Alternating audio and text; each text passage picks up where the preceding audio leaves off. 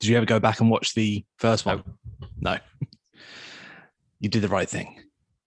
Yeah, I must admit, I was tempted, but then I just thought, Nah. actually, I can't. No, I don't want to. I did. I did. Yeah, Suicide Squad, but then I also watched Birds of Prey. Oh, geez. Yeah, but it's like Mate, everyone forgot about Birds of Prey. That's exactly my point. Everyone forgot about that film, and it's really good. Yeah. So yeah, I'll bring that up when we talk about it. Like if you're watching Harley Quinn movies, that's meant to happen in between the two Suicide Squads, isn't it? Yeah, and it actually makes it actually makes sense given what happens to her in this movie. And she's all like empowered and emancipated and all those. Like, well, yeah, that's coming off the back of Birds of Prey. That makes sense. Yeah. But no one saw it. No one knew about it. Well, it got all the incels crossed, didn't it? Well, for a start, it called itself Birds of Prey when really it was the Harley Quinn movie, and they fucked up and then they changed the title of it a week later. And it was also the movie that came out in February 2020, which is probably the worst time possible. Yeah. Was that the last film that we saw pre? I think it was. I think it might have been either that or Onward. They were both around the same sort of time. Yeah. But it's literally just like you look at like the year that in movies, it's like, well, there was Bad Boys for Life, Birds of Prey, Onward, and then nothing. Yeah. That's the year of 2020 in movies. It's just oh fuck. Year of the gas leak. Yeah. No wonder no one remembers it. Fucking hell. Yeah. Anyway.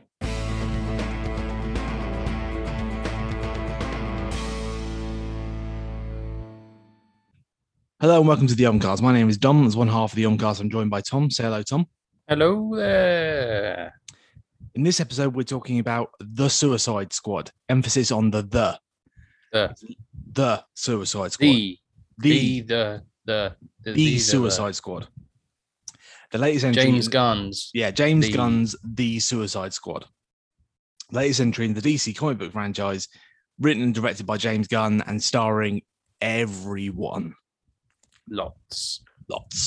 I mean, lots of them. You know, Margot Robbie, Idris Elba, John Cena, Peter Capaldi, Joel Kinnaman, Taika Waititi, Joel Kinnaman, Michael Rooker, Jai Courtney, Pete Davidson, Viola Davis, Sean Gunn.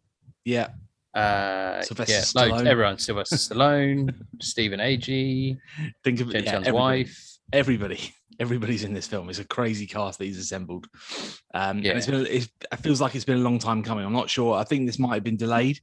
I know it was definitely, it was meant to be out earlier than it was. I'm not sure how much earlier.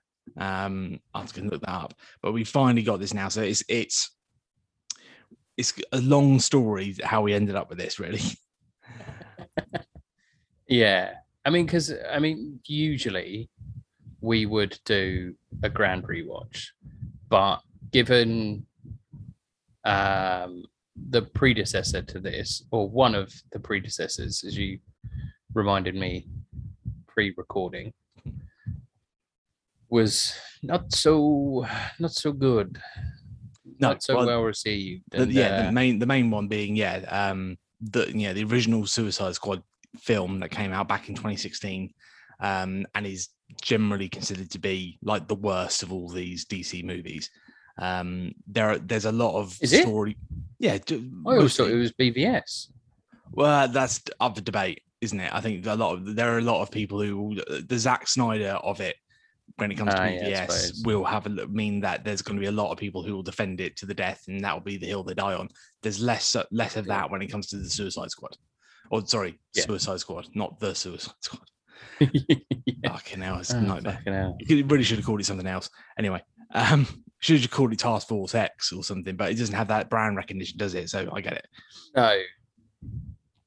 Yeah. So lots of different things went on. So first of all, they made that first film in 2016, and it wasn't very well received. And a lot of the story of what happened to that is it was very much a studio mandated thing. They panicked. Yeah. As a result of what happened with BVS came out that same year, they panicked and thought, oh shit, hang on, we've got to try and make it more light, and we've got to make it, you know, what people want. And so they tried to replicate things like Guardians of the Galaxy, and they went back and reshot a load of stuff. They ended up taking it away from the director David Ayer, and giving it to the trailer house to cut the final version of the movie.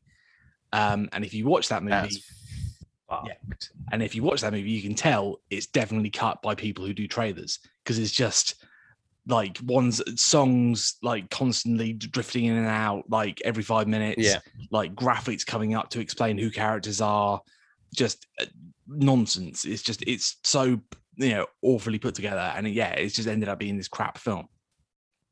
And recently, like, obviously this has all come back out again now because the new Moon's coming out. David Ayer has said, right, yes, I had this full movie that I created, had full, you know, character arcs. It was this, you know, this story about people, you know, getting their self-worth back together again. It was, you know, we had a score that was amazing. That, you know, we didn't have any pop songs in it at all. He said no radio songs. He said none of this. And he just told us that story. And he said, right, and that is the last I'll ever say about it. I don't want to talk about it anymore. Yeah. Like, right, okay, that's been put to bed. In the meantime, there was the James Gunn scenario. So James Gunn, oh god, yeah, coming off the back of having directed Guardians of the Galaxy 1 and 2, he's very much a fan favorite. Everyone loves him. He's got a very sort of a storied history in some of the, you know, genre movies that he's made over the years. He massively blew up in the public eye following this. Like, he's been like a cult director before. Yeah, like cut his teeth making trauma movies, which is like low budget, intentionally schlocky, like D movies, not even sort of B level, but like D, and then they're really stupid and silly. But got a bit of recognition for doing some of these sort of like indie smart films like Super and stuff like that as well, like Slither. Yeah. But sorry, I didn't want to cut you off there. No, yeah. But the other thing that he did in his early career, which I forgot about, was that he wrote Scooby-Doo. Oh, yeah. He wrote the Scooby-Doo movie with Freddie Prinze Jr. and Sarah Michelle Gellar back in 2002. That was written by James Gunn. Yeah. I mean, that's got James Gunn thumbprint on it, definitely. Yeah. In hindsight. And he's got now because he is this name, he produces things as well. So, I mean, like Brightburn, which I think we saw last year or the year before, that was presented by James Gunn. It was like, right, now that he's got a name for himself, his name means something. And that's very much off the back of Guardians of the Galaxy. That's where he broke big and everyone became aware of who he was. So he made the first two Guardians films, and then there was this sort of, you know, I don't know what to call it, scandal, Twittergate, wherever it was. There was some tweets were dug out that he had posted years ago, which were in poor taste and bad jokes. That were controversial. And things he shouldn't have said. He apologized, and that was, you know, should have been the end of it. But what happened was Disney fired him from Guardians 3. There was a massive sort of, you know, online argument about the whole thing. There was like the cast of Guardians put, you know, a petition together to try and get him back. But what happened in that meantime is Warner Brothers saw their opportunity and swooped in and went, "Hey, do you want to come work for us?" And that, the story goes that they literally gave him carte blanche to make literally anything he wanted. Like, they asked him if he wanted to do a Superman movie or whatever. He literally could have had any property that they had access to, and he chose, not surprisingly, the Suicide Squad. So I'm sure there were probably some people at Warner Brothers who would have preferred him to take on something like Superman, given that there's a bit of a stink about the Suicide Squad after what had happened with the last movie. But he said, no, Suicide Squad, that's what I want to do. And they were like, okay, fine. And they let him make that. In the meantime, Disney have since rehired him, and now he's back on to do Guardians 3. Yeah. But what it's meant is that there's been this big, long gap between the Guardians movies. And in that time, he's gone off and made the Suicide Squad at Warner Brothers. And he's made it in a way that he's getting stuff out of his system that he could never have done at Marvel, I feel.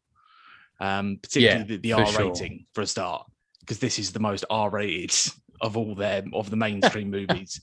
Like, fucking hell, this is crazy. Yeah. Just thinking about some of the stuff that happened in it, it's fucking great. It's brilliant. Yeah, I mean, we're very in the lead, so that's the whole story behind it. But the main thing is, this is fucking brilliant. I really, really loved it. Yeah. I loved. I really liked it. Like, pretty much everything about it. Yeah, like. Yeah, the cast is unreal. It's got so much energy behind it, and it's exactly what you would want from a Suicide Squad movie, really. Exactly. And it's one of those things that it's like, yeah, very much wears its influences on its sleeve. Everyone's having a good time doing it, but they're not having a good time doing it in like I don't know, like without getting too much into it. Like one of the things that you always hear about like Fast and Furious films, they're like, yeah, but everyone's having a great time. They're like, yeah, but no one's putting any effort in. Yeah. You know? Whereas with this, everyone's having a great time, but they all want to put in a good show. Yeah. Yeah. And like everyone's having a really good time in it. The chemistry between everyone is fucking brilliant. Absolutely, yeah. Like Idris Elba's in there, like kind of, you know, he's pretty much like the co-protagonist. Yeah, but like, that's the thing. Like, there's no way of knowing. Like, they've all got their own arcs. Like, what's great about the cast is that any one of them could be the lead. They're all like, do you know what I mean? They could quite easily, and they even do that. Like in the early parts of the movie, you're like, I'm not sure where this is going to pivot, because he makes a point of going, and he's been saying this in the promotion of going up to it. No one is safe in this. The reason the cast is as big as it is because there's a hell of a lot of cannon fodder. So there's a reason why you've got some amazing actors in here, and any one of them he could pick and choose to have, right, you're going to be my, and same goes for the characters they're playing as well, because you have these characters that are just like these Z-list like DC characters, and I love the James Gunn of it. He goes, you know what, no, fuck you, I'm going to make Polka Dot Man into a proper character. That I'm going to make Polka Dot Man a legitimate character. And I was like, fuck you, James Gunn, you did it. I can't believe it. You fucking nailed it. You fucking nailed it. But like you did exactly for you know, for Pokemon Dot Man what you did for Groot all those years ago. Because that was the thing with, you know, Guardians. Guardians was the one everyone was like, oh, I don't know, they're taking a risk here. We're not sure. These characters are all a bit weird and a bit different. They're not. It's not mainstream enough. This could be Marvel's first big flop, and ended up being this beloved thing. And that is an absolutely It's a lot of people's favorite as well. Like, and that is massively due to James Gunn and the way he put those characters together. And he's brought that to this. And he's played with he hasn't, because there's this weird sort of limbo that this movie lives in, where it's kind of a reboot, but at the same time it is a sequel. It uses, and that's why I like the fact they didn't throw away the cast that they had. So there's I think 4 returning characters in this. We've got Harley, played by Margot Robbie. We've got Rick Flag, by Joel Kinnaman. We've got Amanda Waller, played by Viola Davis, and Captain Boomerang, played by Jai Courtney. And they're in it, and it's like, right, well, they were all in the last movie, and it's like, right, well, does that mean that? And all they do is like they just have a bit of a shorthand with one another.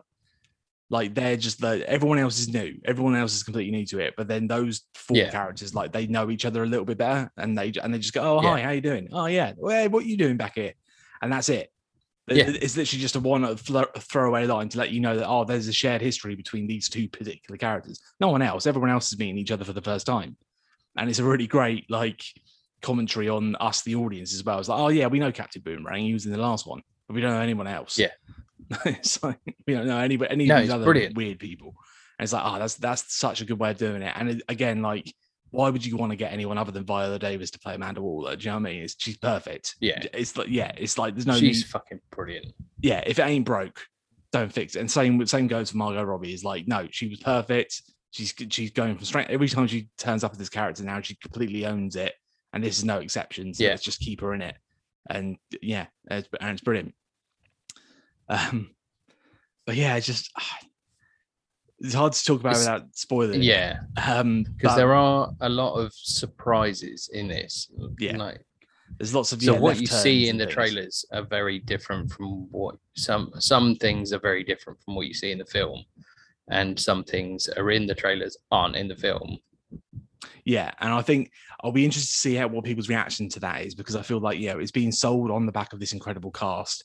And when you realize, like, there'll be some people's favorite actors who they go to see and aren't in it as much as they maybe would want them to be. I'm just not spoiling it. But if you're going for that and it's like, maybe there might be a bit of a sour taste on that basis. But I loved it. I don't care, because the people that we're left with for the rest of the movie are brilliant. And we it's I think that's one of the only sort of criticisms we'll have is because it is an ensemble piece. It does feel a bit disjointed at times, and it jumps around a bit. But especially early on. Yeah, I think in that early part of the movie, it hits you over the head. It's a bit of an assault on the senses, and it takes a minute to sort of settle into it. I kind of like that though, because I was like, as I went into it, I was like, okay, right, where are we going with this? Like, what's happening here? What's and then it just knocked me on my ass completely, and I was like, all right, I don't know what's happening with any of this, but I'm going with it now. It's when the titles came up. That's when it was like, oh fuck, right, okay, I get it. So there was a whole pre-title sequence, which must be like, I don't know, must be 10-15 minutes before we even get the titles start to come up. But even like the start, everything's so stylized and it's perfect. It's like all the titles that come up, not only in the title sequence but throughout the movie, they have these sort of chapter titles almost, and it kind of reminds me, like, I feel like this movie is like, it's a perfect comic book movie, because it kind of feels like if you were to take like a trade paperback or a volume 1 of the Suicide Squad, say, and then individually there are issues in that volume that came out on their own, and then they were stitched together and put together in a trade paperback or a volume. That's what this is, and you can see where they're clearly defined by, like, there's a title comes up, bring me the head of the Suicide Squad or whatever. Yeah, so they're like issue. Now, that's the next issue. Or there's an issue where it's like we get a whole side issue where it's all Harley has her own little side quest. Yeah, because it's like it'll be like a graphic novel with the tie-in, because they're always like, oh, you find out what happened to Harley in this, go and read so and so. Yeah, it's fucking brilliant. Like, it's so cleverly laid out as well. Yeah. And just I mean, from a visual point of view, it looks amazing. We got to go and see it we got to go and see it in IMAX, and it was fucking beautiful. And he does a great job of using the sort of medium of comic books to sort of just create that shorthand. And so using the titles is one thing, but also, like, he uses, when people have flashbacks, you see it through projected onto the back of a window and things like that. Like, he gets creative with it. But then also just from an action point of view, some of the action sequences are like just insane. The amount of, like, clearly you can see how much of it was done practically. That's what I love about it as well. Like, there's so much tangibility to it. And you can tell, I mean, they're going for that R rating, so like bullets and people get hurt, and you feel like anyone could get hurt at any moment, and like there are just like people get absolutely wrecked by just because it's like this war movie where the idea is the Suicide Squad are getting sent into Colton Maltese, which is the classic setting from the comic books, which is like this. It's Cuba, basically. It's just Cuba. It's fictional. Politically appropriate Cuba. So it's this island nation, South American. They've got all this sort of anti-United States sentiment, but they're their own country, and there's so basically like a benevolent dictator in charge who's been, and then they get usurped with a general. Yeah, exactly. And then it's great. That's a perfect setup for what the Suicide Squad is meant to be, because the idea is that it's like, well, the US government are sending these guys in because there's a ruling party here that we're not sure whether they're, friendly to the US or not. Compliant. And it's like, that's exactly the kind of shit that used to go on. It might still go on, but it's like, you hear about all that kind of, Black Ops, CIA, shit. Bay of Pigs. Bay of Pigs. It's the Bay of Pigs. That's literally the opening sequence of this movie. May as well be the Bay of Pigs, but with Captain Boomerang. Like, do you know what I mean? And it's these ideas where they try and do military interventions to install a government that is, that is aligned to their principles and shares our interests. And it's like, that's exactly the kind. And then Task Force X are an American government extension, or they're an American government team. And it's like, right, okay, that plot that you've set is the perfect plot for what a Suicide Squad team should be doing. and would be used to do if they existed in the real world. It's like, right, perfect. And then they add the comic book stuff on top of that. It's like, right, well, instead of trying to stop them using a nuclear weapon, they've got some crazy big comic books. Comic book MacGuffin, yeah, which we can talk about after the spoilers. But yeah, it's perfect. It's spot on. And just like, yeah, like I said, the action sequences are brilliant. And I like that they're not all the same as one another. I feel like particularly like there's one where we get Harley Quinn, and there's just amazing like one woman absolutely wrecking shop through it. But it's like it's because her style of fighting is this sort of balletic violence is the best way I can describe it. Yeah, it's all very like choreographed and perfect, but it's also like going for the jugular and fucking killing as many people as you possibly can. But then that beautiful but deadly. Yeah, and that's completely different to when you see people like Peacemaker fight, where it is like this drag out, fucking brutal, smashing shit up. Oh yeah. There's nothing beautiful about the way he fights, whereas there is with Harley. And that's what I like, is that James Gunn knows the characters well enough to be able to differentiate that. Yeah. Again, it's sort of, if you go back and watch other DC movies, like things like Aquaman, where James Wan just literally, he's got this thing where he likes panning the camera around and round in circles. Yeah. It's like, regardless of who's fighting, that's the style I'm going to do for all of these fight scenes. And it's because I like that style. And it's like, well, has it got anything to do with the character? No. No, it's just my thing. It's just my thing. It's just a thing that I saw once. I think it's cool. Is that right? Okay. Yeah. But it's again another sort of showing of how action sequences don't just have to be dumb action sequences. They can inform character. And that is a great example. Because there's a specific sequence like early on where they actually show individually, like, because they talk about two of the characters like being fairly similar. Yeah. Sort of pre-spoiler tag, I won't say anything about it, but they talk about two characters being fairly similar. Yeah. And then when they go in and they show it and they have like, yeah, exactly. They have like a kill off. And you go, that's brilliant, because they are doing this very, very differently. But then every once in a while, one of the other people in the Suicide Squad will do something and you're like, oh shit, yeah, they're here as well, and they're really gonna fuck you up. Yeah. Again, and it's another one where it's like, right, well, we're seeing all this action and violence and stuff, which is kind of what we're here for, but it's here to, set up characters and set up rivalries, and like it serves a purpose. It's not just action for the sake of action. Yes, fuck me, this is so good. I can't wait. I want to go and watch it again because I feel it's so dense, this movie. There's so much going on. There is a lot going on. Yeah, I was literally thinking earlier as well. Like, yeah, I do really want to see this again. Just for the amount of characters it introduces as well, because like I say, other than those four that we mentioned up top, everyone's new. We've got Idris Elba's playing Bloodsport, who's a character I wasn't really aware of, and I was worried. He's a fairly minor character. Yeah. But then his backstory, they do hint as, we put Superman in the ICU by shooting him with a kryptonite bullet, and like that's from the comic books. That's exactly what he's known for. Yeah. I was worried at the beginning that he was going to be a replacement, because I've heard apparently initially they did want to try and get Will Smith to come back, but it was just a case of his schedule didn't line up for it, so it wasn't him. He wasn't willing to do it. He just couldn't do it. And then with Idris, and they brought him in as like, he's a guy in prison. Oh yeah, and he's got a daughter on the outside, and he's got a relationship with her. I was like, oh fuck, are they literally just going to do a 1-for-1 replacement with another black guy and hope that we don't notice? But then the minute he has a conversation with his daughter, and they just start screaming "fuck you" at each other, I go, oh no, it's not that.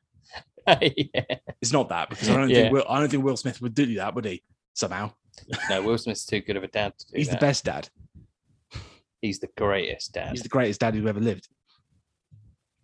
So yeah, there are similarities between those two characters, but they're surface level, really. And Idris is great in this. Also, I do think that there is a slight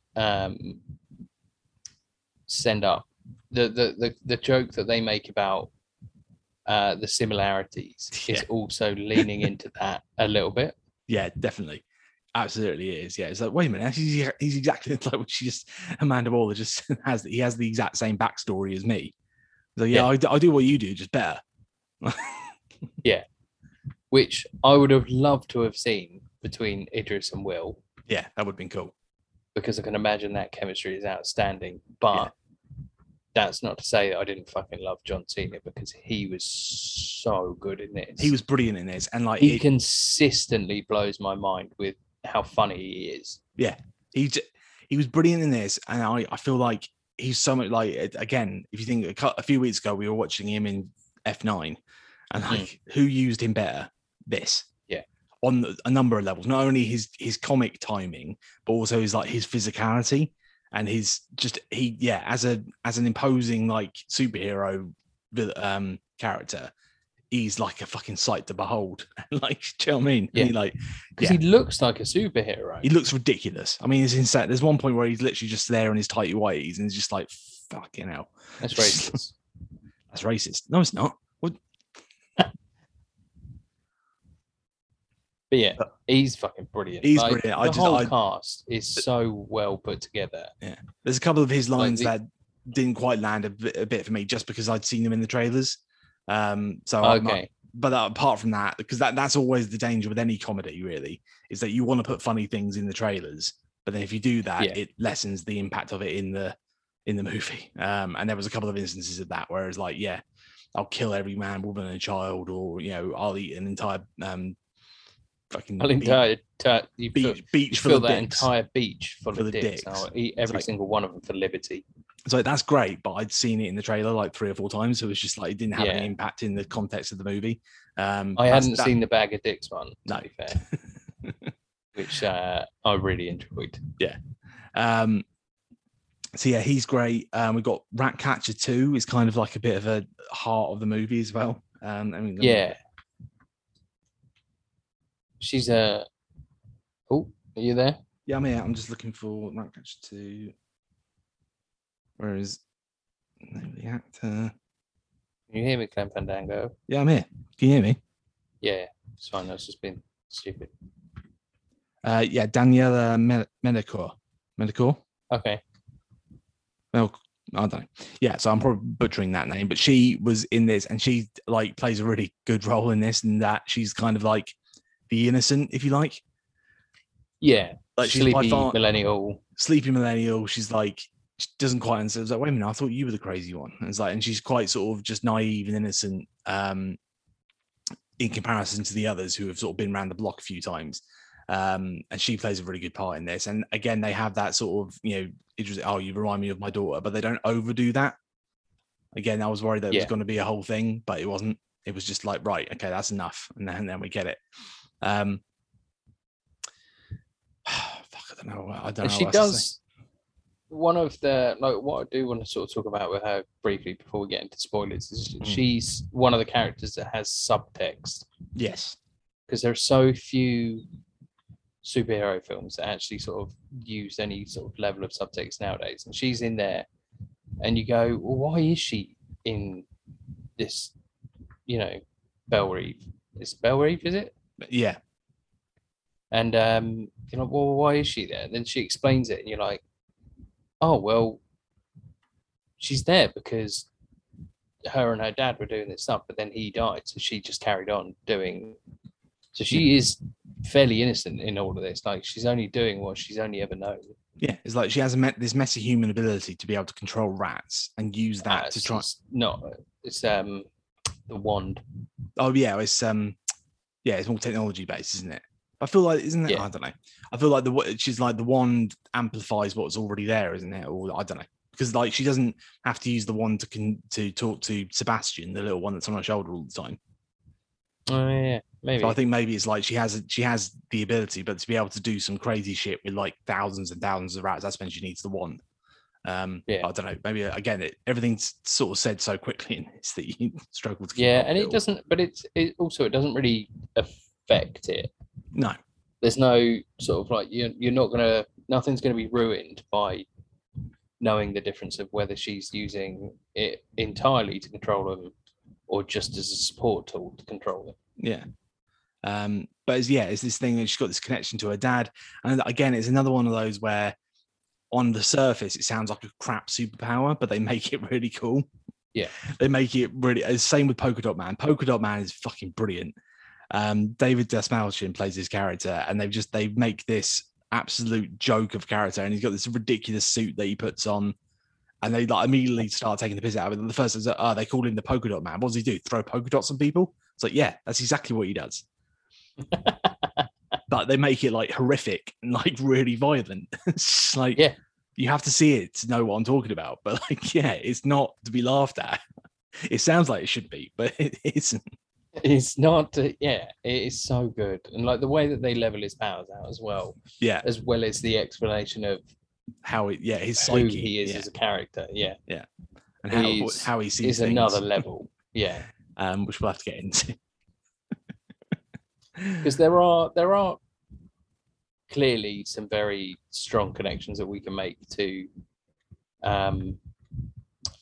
Guardians. Yeah. Because you're like, but at the same time, like, take it as a template, not as a copy, if you know what I mean. Yeah, it's they're a it's kind of the way and again, the fact that he chose this over all the different properties he could have had, he could have done, Green Lantern, he could have done anything, but he chose this instead, is because James Gunn gravitates towards the outsiders, the misfits, and the idea of found family, of people coming together who are just rejected by society. And that's why I think he chose Ratcatcher too, because the whole the idea that she brings up is rats are the most hated thing in all of existence, in all of everything on the planet. Everyone hates rats, so if we can find a purpose for them and they can do some good, then there's hope for everybody. So that's the fucking Suicide Squad. You just nailed it.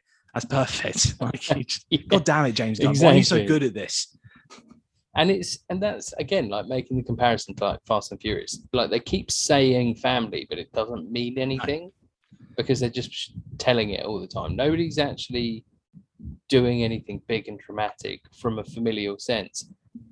Everybody is doing that in this. Yeah.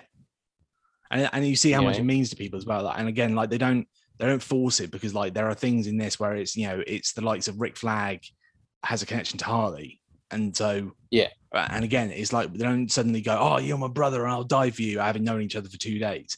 The one they choose to use is, right, well, if we do Rick and Harley, that makes sense, because the idea is that they've been on a couple of missions together and they do go back a bit, and we as the audience know that because we've seen them in one of those missions in the old movie. So it's like, right, it's using that shorthand to inform and make this a better movie, rather than trying to just retroactively, like, it's not doing a Rise of Skywalker and just undoing everything that happened in the previous one. Exactly. And in a lesser film, they would just tell you. Yeah.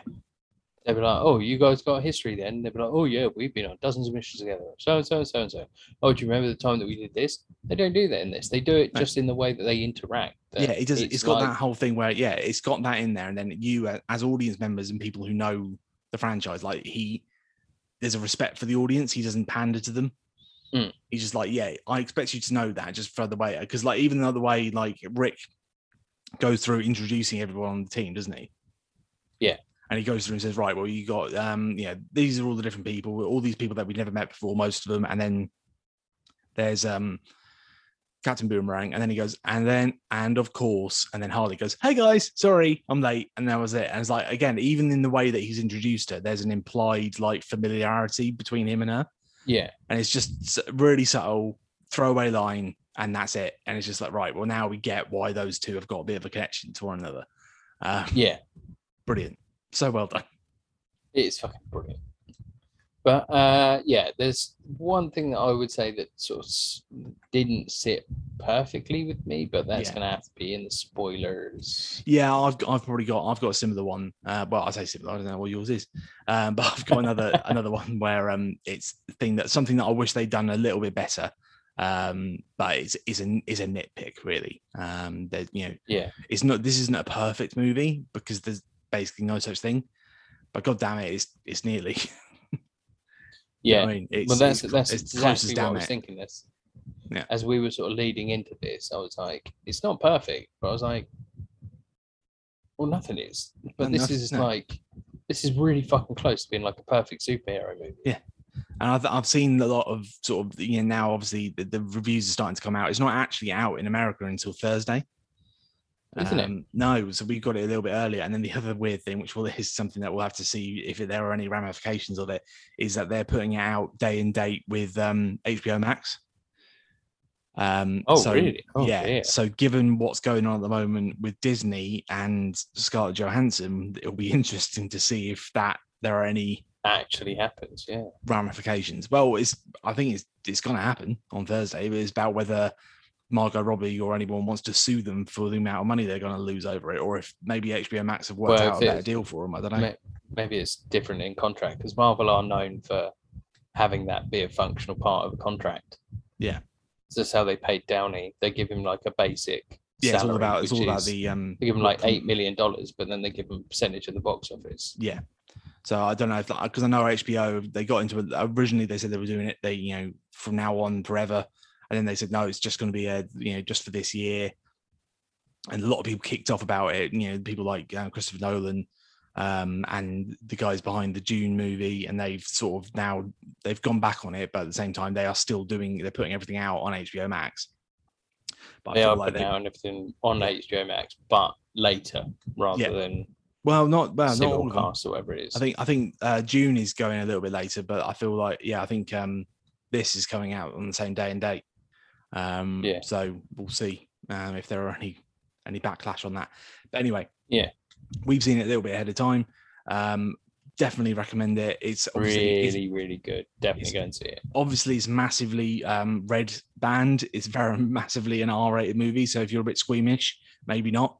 But for anyone who's any sort of a comic book fan, definitely I would go and see this. It's a great example of what a Suicide Squad movie should be. And it's just really good fun. And I think definitely got to be up there as one. Do I want to say it's the best?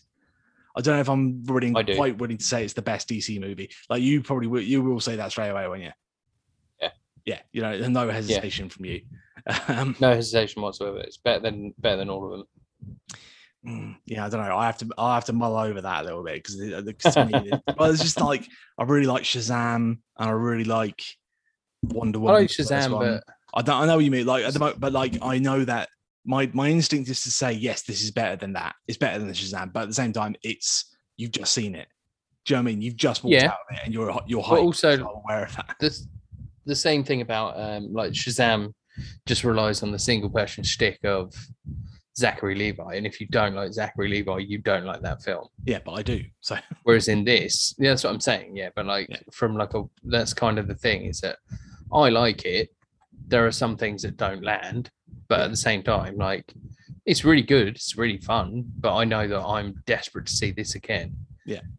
And I've only watched, this will probably be the sort of film that I'll put on, like, in the background. Like, I know for a fact that next time you and I hang out and we're just putting a film on in the background, it'll probably be this. Could be, yeah. When it comes out legally, of course. Obviously. Yeah. But yeah, and it's, but yeah, I would say it's my favorite one, like unhesitantly. Okay. Anyway, right. So that's what we think. Now let's get into some spoilers. So spoiler alert. Spoilers.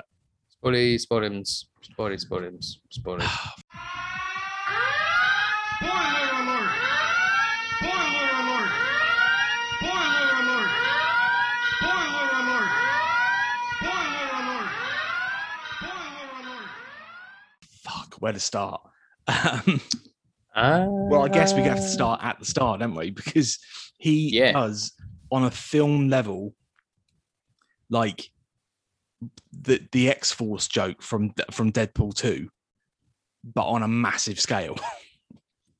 Yeah, he gets together this whole team of like well-known actors, like colorful characters, puts them all together, and then just brutally murders them all in the first 10 minutes of the movie.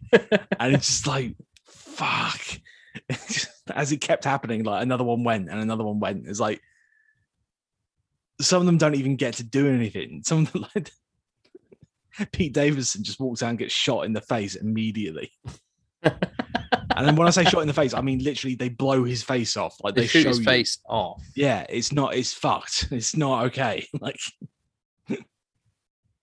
or they get to the drop zone, and drop Weasel out of the oh my god, plane. that's so fucking good. I go, oh fuck, did anyone check whether Weasel could swim or not? No, so he just drowns. That's it. He flails around. This weird Weasel character, which is motion captured by Sean Gunn. And it's just like this window incidentally plays Calendar Man.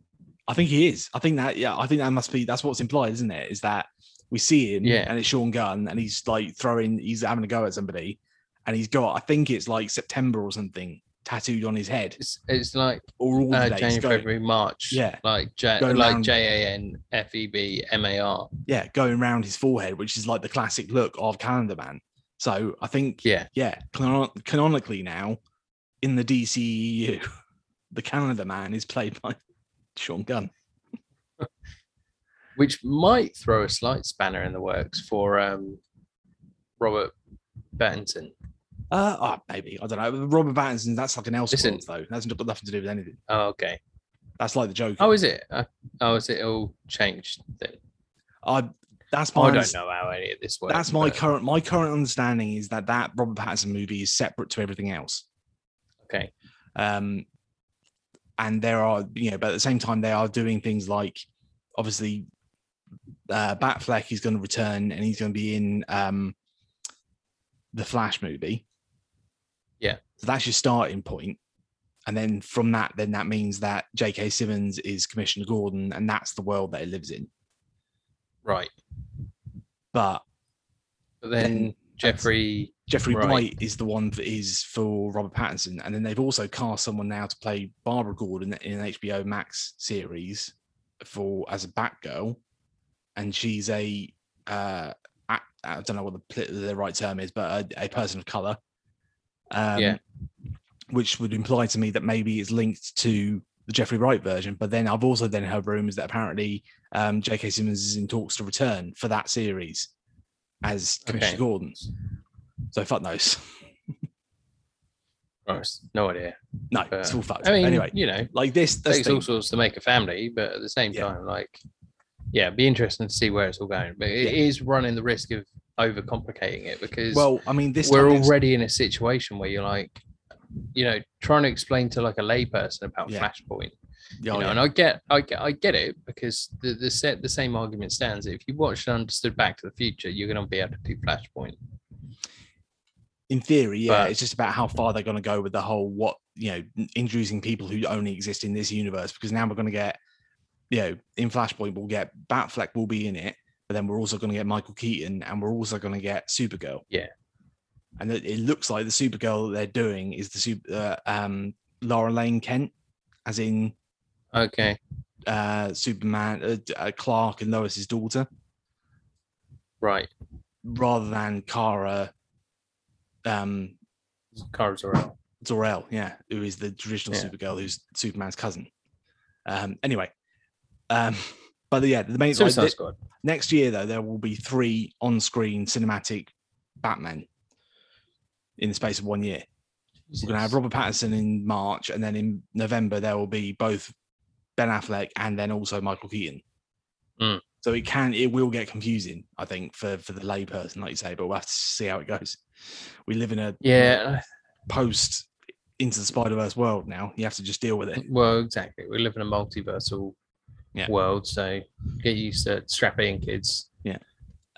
But anyway, Suicide Squad. So they just kill everybody on that beach. It's an absolute bloodbath. They fucking kill everybody because all these characters that we just some of them we just got to know, and I kind of suspected that this might happen, but they do kill off Captain Boomerang. I kind of sort of thought that might happen just because we didn't see a lot of him in the trailers and stuff, and I thought, I wonder if they're bringing him back and they'll kill him off because he's an older character and it's just showing that no one is safe. And it's like, that's exactly what they did. But even that, they had a nice moment between him and Harley where she sort of calls out for him and she's got a bit more of an attachment to him. Because they have this thing where when she gets on the plane and they're sort of, her and him are like bantering, they're like looking over the new recruits, like going, oh, fucking hell, look at this fresh meat. They're not going to last 5 minutes. Yeah. You're right. Is this guy a dog? I said, no, he's not a dog. He's a weasel. He's harmless. Well, no, he's eating 15 children. He's not harmless, but he's okay now. Yeah. Fuck it. I tell you what, the other one is that line was from Joel Kinnaman and Rick Flag. He's a revelation in this. Yeah. Like I've always thought he was good, and he's really good in things like Altered Carbon. He's been really good in, and things like that. He's great, but he was like in the first Suicide Squad. He was the most dour like exposition machine, like coming out with this ridiculous, like some of the lines and shit he had to come out with. Yeah, this is Katana. Yeah, She's got my back. I would advise not being killed by her and all that shit. It's like now he's like they letting him do comedy stuff, and he's got amazing comedy. He's got personality. Yeah, he's brilliant. He's really good. He does have. And again, right now we're in the spoiler territory. That's needed because of what happens to him later on. Yeah, that's one thing that like I get it, but it did really disappoint me because like having him come in so well and be really, really good, and then being like, kill him. Yeah, well, I don't know. It wasn't. I think. I know what you mean. It wasn't unearned, but at the same time, like, it's disappointing because like I wanted to see a lot more of him in the future. Like, true, I know what you mean. But it's one of those. It needed to give. There needed to be some stakes. And that's how they chose to do it. They could have equally killed off Idris, and it would have been the same thing. But at the same, then I'd be disappointed that I couldn't see any more Idris. Exactly. Do you know what I mean? And it needed, so it worked for like he was the right character for this film to die, you know, to make that sacrifice and sort of stand up. And I love that. That whole sequence where we meet Starro and Peter Capaldi is monologuing and all that. That's when it like the film jumped up a notch for me.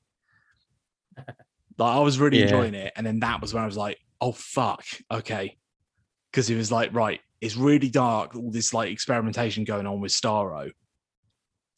And then you get the reveal that, oh yeah, the US government have been in on it since the very beginning. And the only reason you guys are here is to stop that information getting out. Yeah. That's what they're scared of. Not us using this against them. They know all about this. And it's like, oh, fuck. Yeah, okay. That's like, and not only that, then we get the reveal that is like the reason that we basically have two of the same person, like in Peacemaker and Bloodsport, is because Peacemaker is more morally flexible and has a separate mission, and that is to make sure that intel never sees the light of day, because he will do anything to protect America. It's like, oh fuck, yeah, exactly. Perfect. That's perfect. That's such a good use of him. God damn it, James. And like, again, now, right, this has just went up a notch. This just went from a 8 to a 9 or something. Do you know what I mean?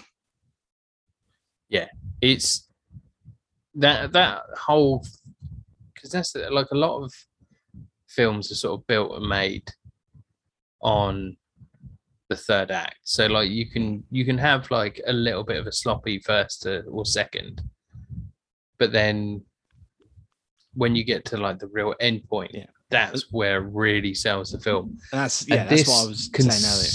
Consistently, consistently builds throughout, like more and more chemistry showing throughout, character development build more and more and more. Like there's a point where Harley does what she does to the president.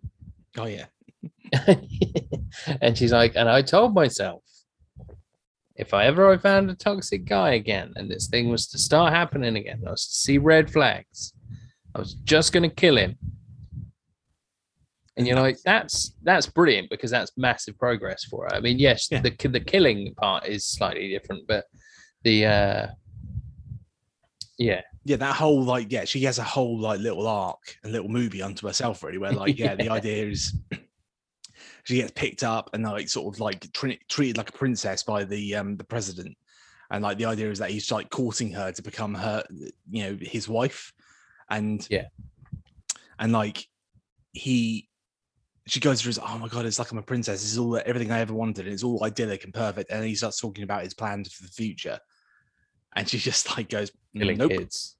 It's like, nah, see, killing kids. That's a big red flag for me. And so, just, but again, it's just a perfect way of going, building on what the previous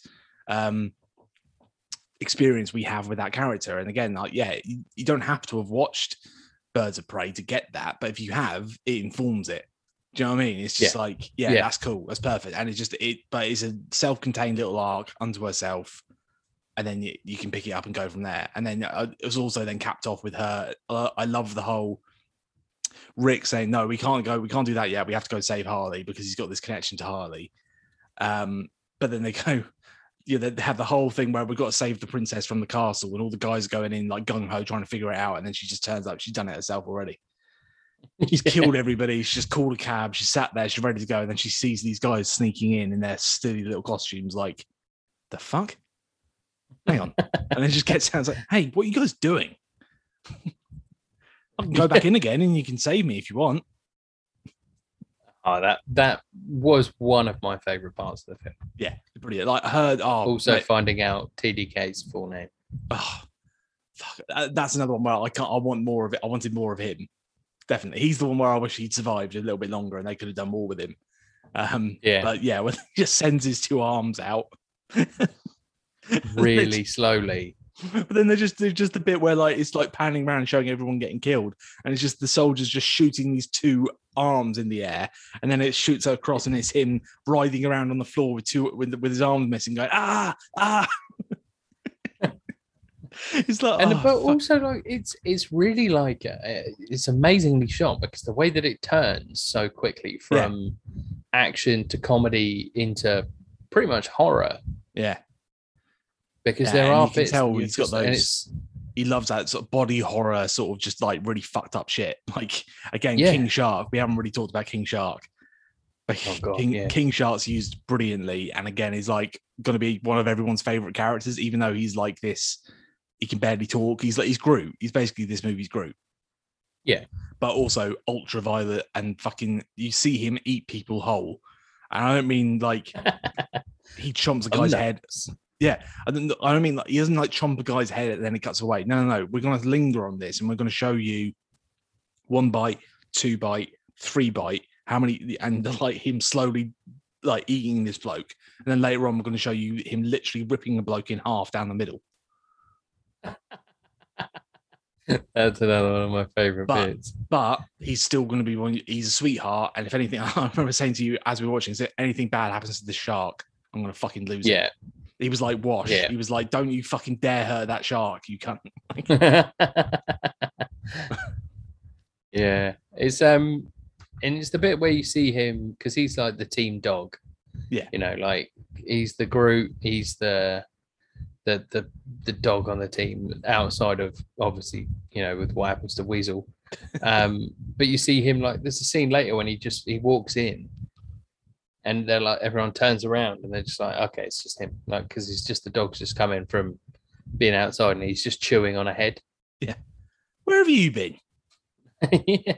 What have you been up to? Eh? Yeah. I was just like, I'd love, again, James Gunn does such a good job of just making you feel sympathy for characters in the right way, just by like really strategically placed edits and shots. So like just the bit where they all go out and go to a bar. And like and they to try and get some intel, and it serves a couple of purposes. It sort of bonds them together as a team a little bit better. Yeah, and at the same time, it then cuts back outside, and it's just King Shark's just sat in the cab, just waiting for him in the van at the back. Yeah, and you just literally just show one shot of him just sort of staring out the window, wishing he could go and join in with everybody, and that's it. That's all you need. And it's just like, fucker, you were so good at this. He is fucking brilliant, isn't he? Like, yeah. But that bar scene actually leads me on to the thing, my sort of niggle with it, I guess. And I don't know if you feel the same way, but I feel like the one thing I wish they put more into is sort of establishing the squad's connection to the people of Cult of Maltese. Okay. Because they do a little bit of it, and they have this whole, there's a freedom fighter played by Alice Braga, and there's a whole team, despite the fact that they kill a lot of her people. And that's kind of used as a joke, which is fucking funny, to be fair. But like, it's because basically there's this massive like heroic heel turn that happens at the very end. Yeah. When Starro is unleashed and he's wreaking havoc, and the squad decide to defy their orders and go in and try and help. And I just wish that there had been more of a, like in that bar scene, that would have been the perfect moment to do it. Like getting to know the guy who runs the bar, or just, you know, or the waitresses, or just the people who they're surrounded by real people. and get to know the locals a little bit and have a connection to them, so that when the shit hits the fan and everything's getting, it's like, right, these are the people we're trying to save. And that's the motivation behind it, because these are still meant to be bad guys for all intents and purposes, aren't they? They're meant to be mercenaries, and bad guys. And they do it. He does a good job with that turn with Bloodsport in particular, where they just have this lingering shot, and he is just hearing the screams of everyone behind him. Yeah, and it's just purely through sound design, and he just goes, "Fuck, I can't leave it," and he has to turn around. Would have been just a bit stronger if they actually spent a bit of time establishing some relationships with some of the locals. Yeah, that would have been good. Oh, well, I was going to say there are two things. Yeah. One was, I wish they'd have had a little bit more of Capaldi. Yeah, Capaldi was fucking brilliant, but he gets like one major scene, really. Yeah, but it's an ensemble film, and it's Peter Capaldi in an ensemble film. So he was probably going to get the short shift.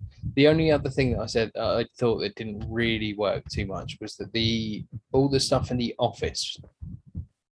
Yeah, I agree, actually. Yeah. I feel like they were trying. I think there were a few instances in that where like it felt a little juvenile in terms of just all the swearing going on and stuff.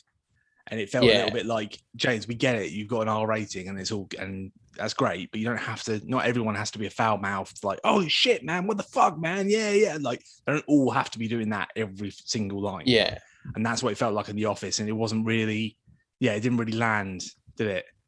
No. And it's like, you've got, I forgot her name now. You got Viola Davis in there. Yeah, and she's brilliant. She's brilliant. Like, and she's telling people what she just comes across as a bit like a bit of a matronly boss.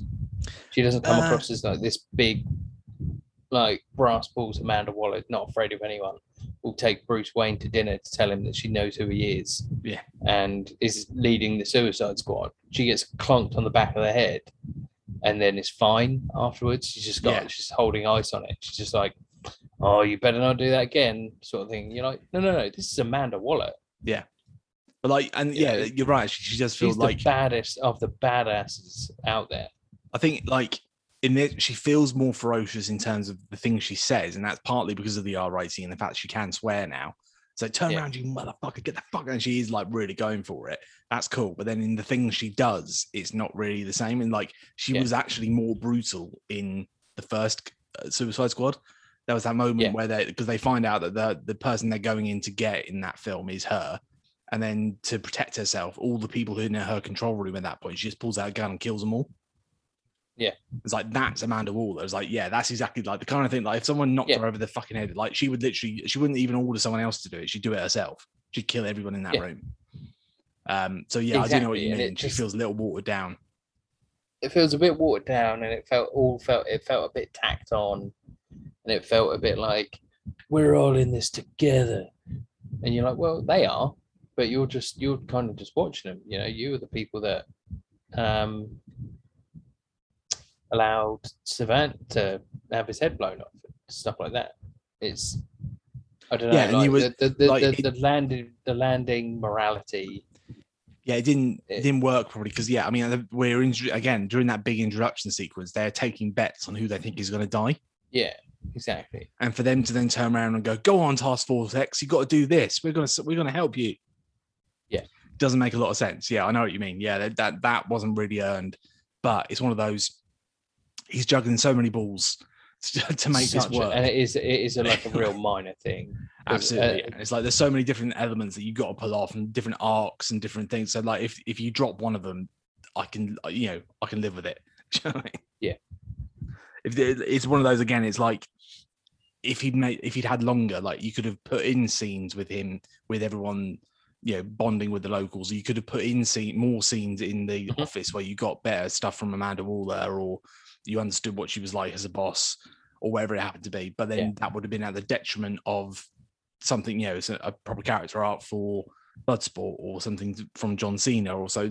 Exactly, something had to give, unless there's going to be like a 3-hour cut of this at some point where we get to see all that stuff. But I don't know. But like, I'm not overly fussed, but it's just that's when to go for a wee sort of thing. Yeah. But yeah, all in all, I think this is fucking brilliant. Yeah, excellent. It's everything. We've been looking forward to it for a while, and I know people will have reservations about it for a number of reasons. A, DC, B, Suicide Squad as a brand, but please don't have those. If you've listened this far, you've probably watched the movie already. But hopefully, yeah, I would hope so, because we've properly ruined it. I mean, well, let's say I'm ruining it. I mean, I love just his use of death as a punchline is fucking ridiculous. Yeah. Like, again, they do it with the polka dot man, who we haven't talked about. Like, his whole psychosis where he sees everyone as his mother is fucking brilliant and so funny and so well done. Like, they have this whole thing because his mother isn't like this ball busting sort of, she just looks like a standard sort of Midwest, sort of slightly dumpy mum. But like, he projects it onto everybody. So you see this moment where he looks at the Suicide Squad and they've all just got his mum's head, including King Shark. Including King Shark. It's like, this is fucking weird. And then again, he does it with Starro. So like, he goes, just imagine, like, Bloodsport shouting at him, just imagine it's your mother. That's your mum. Because that's he said. He says, that's it. He says, can't you see that? That's your mum.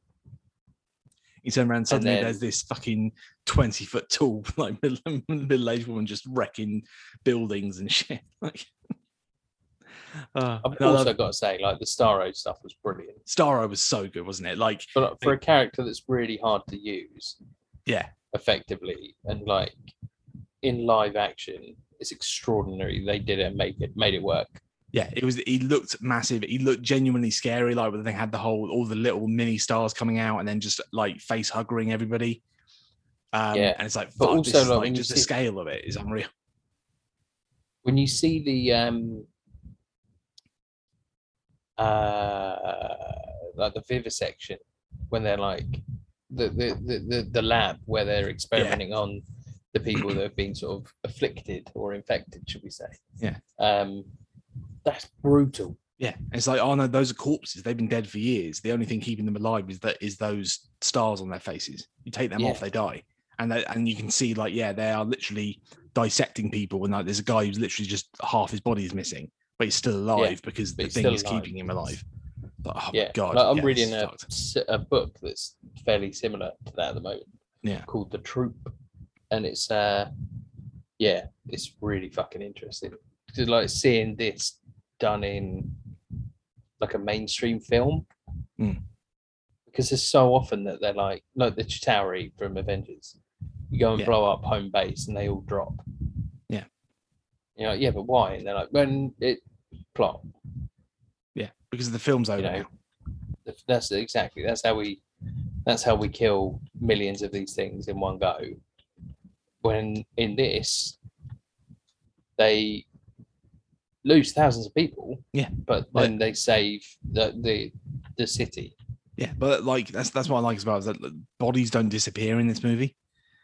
Like, there's a body, and they make a point, like, when they go around, like, showing all the the carnage after that initial fight, that initial beach massacre, is like, they're there, and like, these are the consequences. And the same with that final battle, when we saved the day, they're still just surrounded by bodies with stars on their faces. Like, there's just like, there are consequences. There's some real shit going on, even though it is like ridiculous comic book shit with a giant starfish like smashing shit up.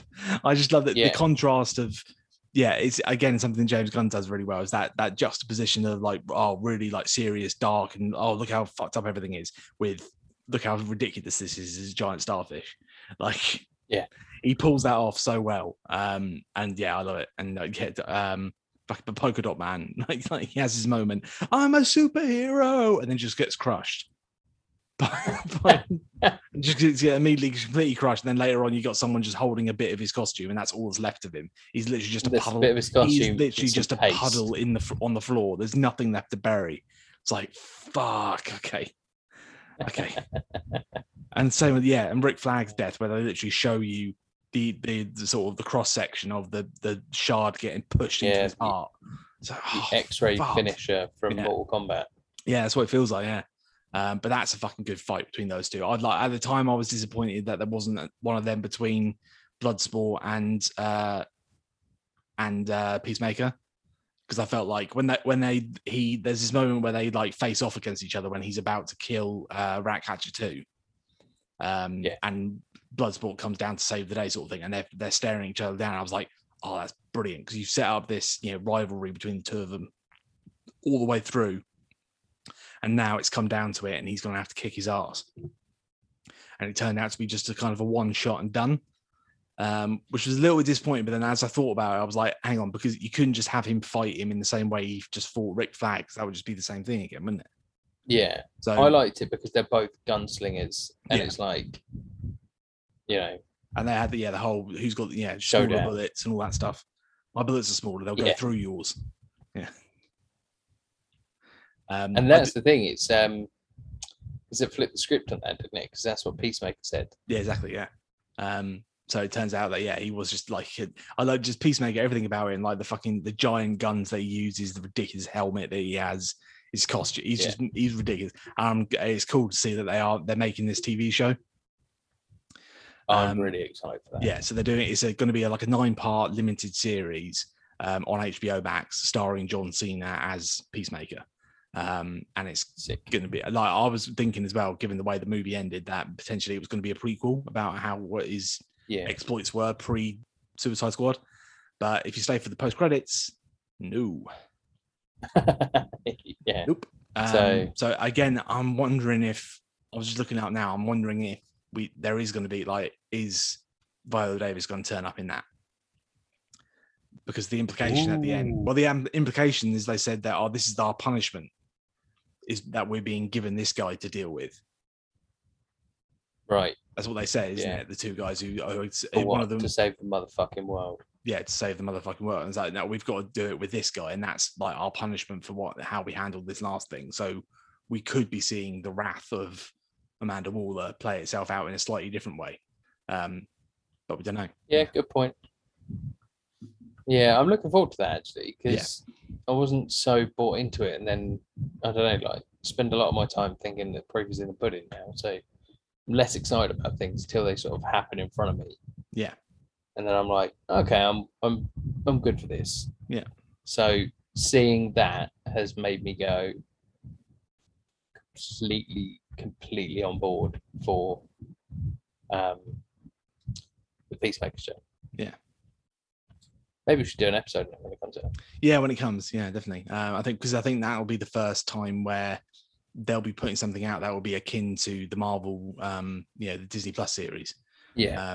It ties into the movie universe, but it's a limited series on their streaming service. And I know that they are planning on doing more stuff like that in the future. Like there's still talk about that the GCPD show that was going to tie into the Batman movie. So that's I think still happening, and then they're also making movies specifically just for that platform. So that's what the Batgirl movie is going to be, an HBO Max movie. I think Michael B. Jordan's recently announced he's doing the Val Zod series. Oh yeah, Superman Val Zod, which is different to what Ta-Nehisi Coates and Ta-Nehisi Coates and JJ are doing, which is a movie. Okay. It's very confusing. Yeah, they don't know what they're doing, but there'll be some stuff coming out. The first one that's going to hit, though, is going to be the Peacemaker, because as far as I'm aware, they literally made it. And it's just literally in like post-production. It will be coming out at some point next year. Sick. That'd be awesome. Yeah, I'm so down for that. Yeah. Anyway, so I think that's it for Suicide Squad. I mean, we could probably talk about this all day. There's so much going on in it. We've barely scratched it. We haven't even talked about all the cast, and we've covered it fairly well, I think. So we'll be back for the next one. I'm not quite sure what it's going to be. There's a few things coming out at the moment. There's Stillwater, the Matt Damon film. Oh God. That's that. Yeah. That's a no then. So there's sorry. No, I know, but I just think it looks so shit. I know, and Amanda Knox herself has come out recently and said they're profiting off my life. What the fuck? Oh really? Yeah. So I do feel a little bit dirty with that one. Well, annoyingly, what was meant to be this week is fucking Green Knight. Yeah, it was. But then for some reason, the entertainment one have decided that it's too dangerous to come out here, but it's fine in America. There's loads of reviews and stuff coming out for it from the States, and we're not allowed to watch it. Yeah. Anyway, I'm still fuming about that, but anyway. Yeah. Yeah, there's stuff we can watch, so that we'll find something, I'm sure, and get another episode out for you guys next week. But in the meantime, go watch Suicide Squad. Yeah, do go see it. Don't watch old. Go watch Suicide. Oh, definitely don't watch old. Christ. Suicide Squad is great. It's a great time, and yeah, it's really good. What difference between two films, though? I know. Yeah, it's been an interesting week. Yeah, it literally wasn't even a week between, was it? No, it was. Time works differently here. Ah, fuck. Every half an hour we spend on the beach, our children grow by 6 years. I work in a museum, so I know about these things. So I'm rational. You understand that I'm a rational person, but I'm obsessed with the past. But the statistics. And my husband, he's into with statistics and stuff, and but I say he says statistically it can't possibly happen, but it's okay because you're a nurse and you used to be on the surf team, so you fucking hate that film. Is your name Jaren? It's Jaren with an I. Thanks, Jared. What was that film with Michael Caine and not Michael Caine, fucking Jack Nicholson and Marlon Brando together? They were both in it. Christ. Yeah, thanks, Rufus. Go and sit down now. Go and just keep doing. He's Count Adamar, and he'll forever be Count Adamar. And I don't care what anyone says. I don't care I don't care if he was in Royal Shakespeare Company. I don't care how accomplished he is. He's still Count Adamar, and he will look up at me from the flat of his back. Son of a bitch. Anyway, brilliant. Right. Thanks for listening, guys. We'll see you next week. Thanks for listening. See you next time. Bye. Bye.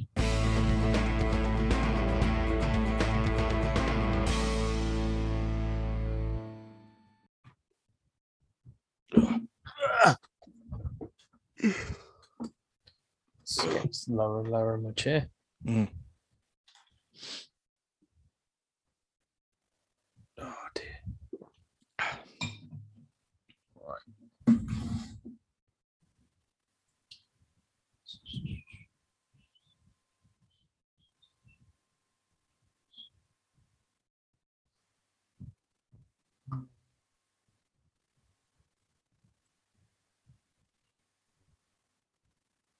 Yeah, it's a good one. Yeah, that was good. A bit rambly, but we always ramble when we talk about good films. Yeah. So, fuck it.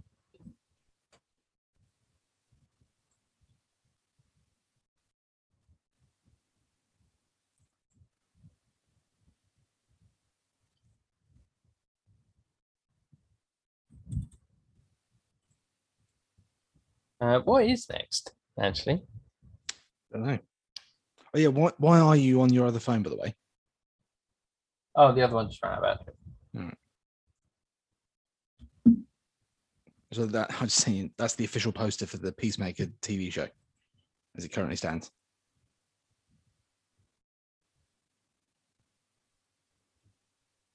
Nice.